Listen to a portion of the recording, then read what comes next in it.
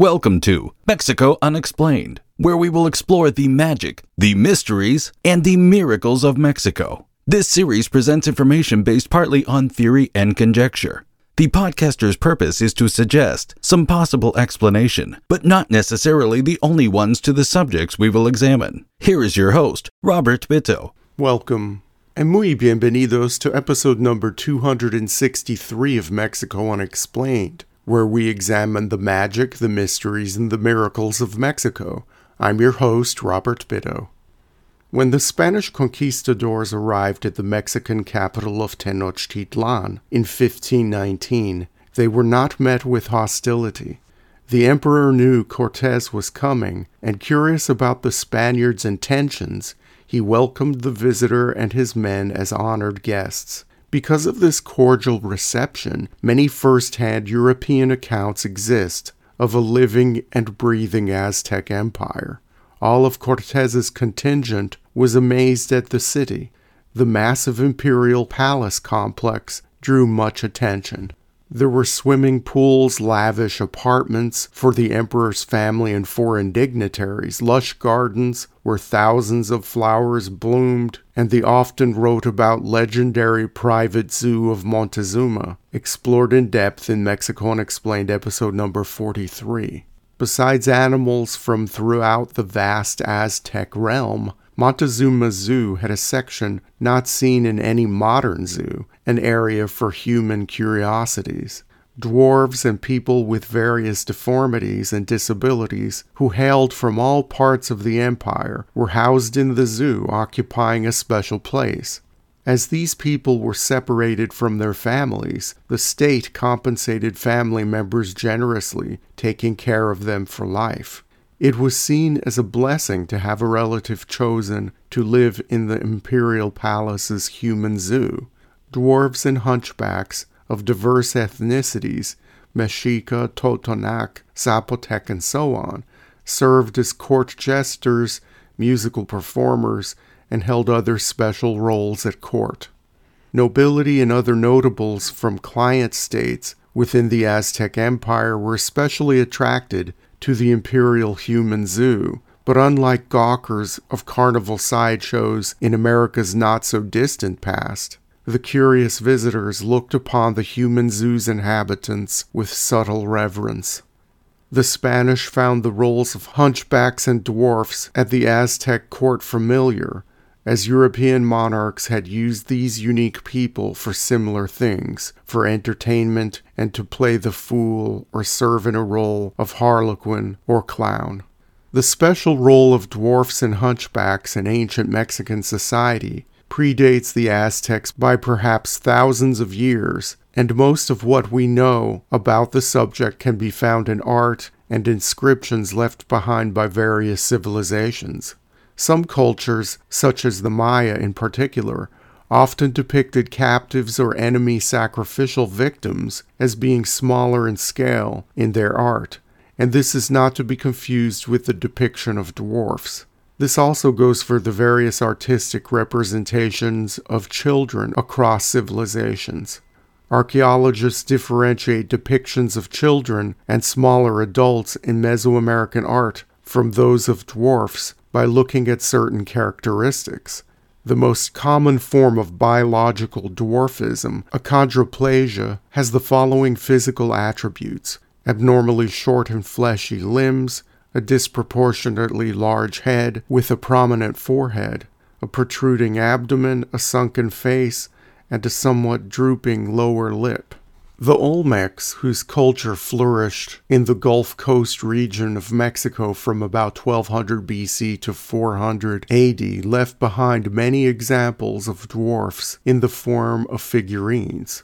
Many sculptures previously identified as babies are, in fact, depictions of dwarfs. In Olmec art, we also see, but to a lesser degree, depictions of hunchbacks. As the Olmecs left behind no written language, it is impossible to tell what roles these types of people played in Olmec society. The dwarf hunchback motif seems a bit overabundant in classic ancient Maya art. Researchers are still trying to figure out why that is. It is probably not because dwarfism or other physical deformities were more prevalent in ancient Maya civilization, as not a single skeleton of a dwarf or hunchback has ever been found in a Maya excavation. Whatever their true numbers were in the ancient Maya world, the art and artifacts left behind indicate the special role of dwarfs and to a lesser degree hunchbacks in Maya society. The biggest cache of hunchback and dwarf figurines has been found on the island of Jaina in the Gulf of Mexico off the coast of the modern Mexican state of Campeche. Jaina is separated from the mainland by a small tidal inlet, and in the local Maya dialect, the name of the place means temple in the water. In the classic Maya period, the island served as an elite burial ground, with some 20,000 graves now identified. Archaeologists have discovered hundreds of thousands of artifacts in the 1,000 or so graves excavated thus far, and in the ruins of the town on that island. Among these artifacts are between 50 and 100 figurines or figurine fragments depicting dwarfs and hunchbacks. The earlier ceramic phase, called Jaina I, dates from 600 to 800 AD and is characterized by hand-formed figurines. It was during this phase when hunchbacks were more prevalent. During the next phase, called Jaina II, dating from 800 to 1000 AD, dwarfs were more common, and they were made in molds instead of being completely hand-fashioned. Both hunchback and dwarf figurines at Jaina are often depicted wearing headdresses featuring animal heads skewed to one side. This lack of symmetry is unusual in Maya art. Some researchers theorize that the crooked headdresses form some sort of contrast to the straightened and proudly worn animal headdresses of the Maya nobility so often depicted in art. Again, archaeologists and art historians are at a loss to explain the reasons for all this. One thing is clear, though: dwarfs and hunchbacks must have had or represented special status in order to be found in so many elite graves at such an important regional Maya burial site. Some researchers theorize that there must have been a widespread belief among the ancient Maya that dwarfs and hunchbacks would make useful companions in the journey to the afterlife. There are other examples of this belief in at least one other part of ancient Mexico, Tlaxcala. As noted by native scribes at the time of the conquest, when a high-ranking Tlaxcalan ruler died, his wives, his slaves, and his hunchbacks and dwarfs were buried alive with him to ensure a peaceful and smooth transition to the underworld. If we can extrapolate a little here, perhaps because of the sheer rarity of the existence of hunchbacks and dwarfs in real life, perhaps clay figurines were created because there were not enough real hunchbacks and dwarfs to fulfill these much-needed burial roles. Some researchers trace the Maya preoccupation with dwarfs and hunchbacks back to an earlier civilization that may have influenced the ancient Maya, the central Mexican powerhouse of Teotihuacan. Teotihuacan was on the decline while Maya civilization was on the rise, and the two cultures had direct contact with each other, even though they were separated by hundreds of miles of mountains and jungles. In 1930, an archaeologist named Bayer first identified what has since been known as the Fat God, found in various artistic representations in Teotihuacan and in the Gulf Coast. Since then, this god has been found in the northern Yucatan and is represented in the corpus of figurines found at Jaina. Some claim the Fat God is really a dwarf, and through trade with the Maya, the concept of dwarfs having special status or magical powers was introduced to the Maya world. As an interesting aside, the classic Maya city of Uxmal has a fascinating creation story involving a dwarf and how he transformed the city into a regional dynamo. To learn more about the magical dwarf and the city of Uxmal, please see Mexico Unexplained episode number 185. As seen in the later civilization of the Aztecs, the Maya also used dwarfs and hunchbacks at royal courts for entertainment purposes. The proof of this is found throughout Maya art from the classic period, including murals, monumental architecture, figurines, and scenes on pottery vessels. On a carved Maya column of unknown origin, now at the Campeche Museum, one can see a jovial court scene showing a fat dwarf dancing before a king who sits on a throne amused. On the bottom of the column, two dwarfs play horns to round out the scene. There are many other examples. In room 3 of structure 1 at Bonampak, we see a courtly parade of sacrificial victims surrounded by dancers. A dwarf happily beats a drum to the music as he is carried on a litter by several hunchbacks and other deformed figures. In a private collection in Illinois, we find a beautifully painted vase showing a jovial court scene. The vase is probably from the site of Naranjo in northwestern Guatemala near its border with the Mexican state of Tabasco. Here the dwarfs dance, and according to researchers, this vase is important because it shows 3 different types of dwarfs based on different physical characteristics, including a dwarf-hunchback blend.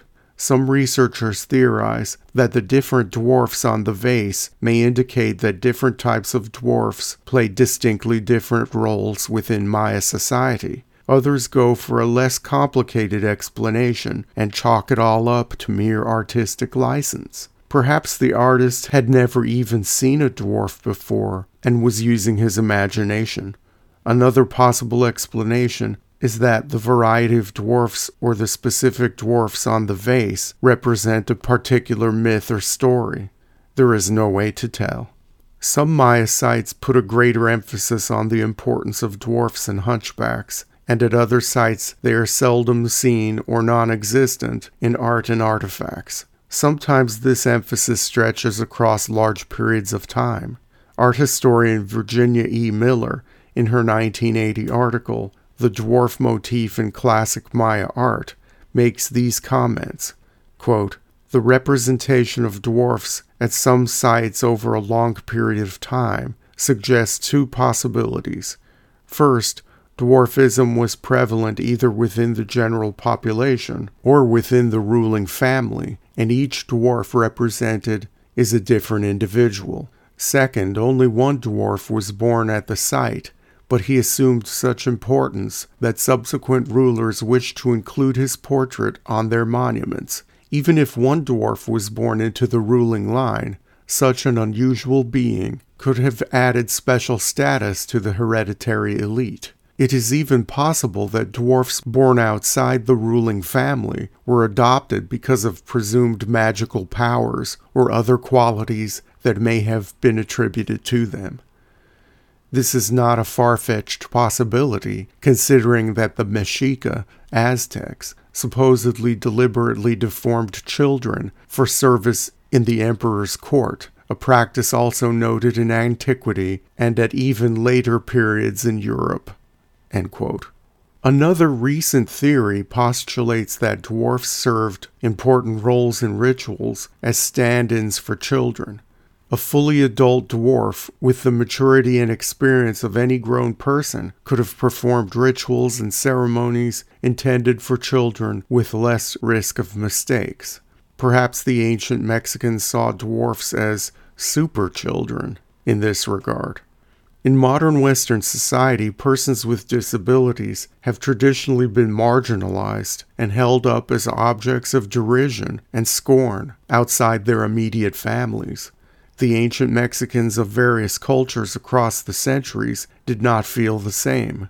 Although it is not fully understood exactly how hunchbacks and dwarfs fit into the societies of pre-Hispanic Mexico, it is clear that they were seen as special and unique people with important roles to play. Thank you once again for listening to another episode of Mexico Unexplained. Remember to like and subscribe to us on YouTube and follow us on Twitter. Tell your friends by sharing these shows with others. Please go to our website, MexicoUnexplained.com, for references, illustrations, and for free access to transcripts of past shows. Please visit Amazon.com to purchase the books Mexico Unexplained and Mexican Monsters to get hard copies of The Magic, the Mysteries, and the Miracles of Mexico. We appreciate your kind attention once again. Until next time, thank you and gracias. Thank you for listening to another episode of Mexico Unexplained with host Robert Bitto. For show summary, relevant links and commentary, please check out our website at mexicounexplained.com.